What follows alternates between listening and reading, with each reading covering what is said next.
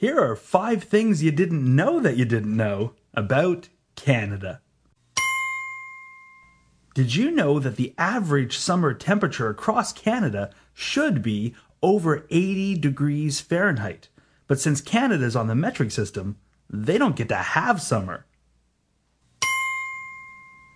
Did you know that Canada has 2 official national languages, English and English with a silly French accent? Did you know that Canada also has 2 official national sports, hockey and lacrosse, which is hockey with a silly French accent?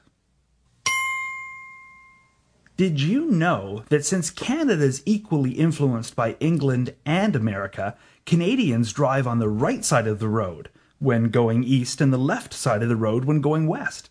Canadian drivers are known for their ability to deke.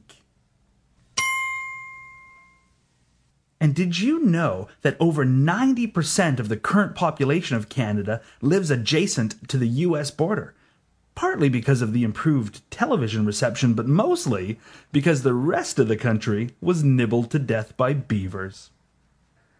Did you know that? No, you didn't.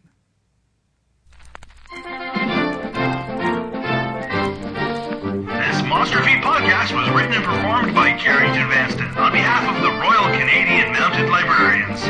Go to monsterfeet.com for more. For more.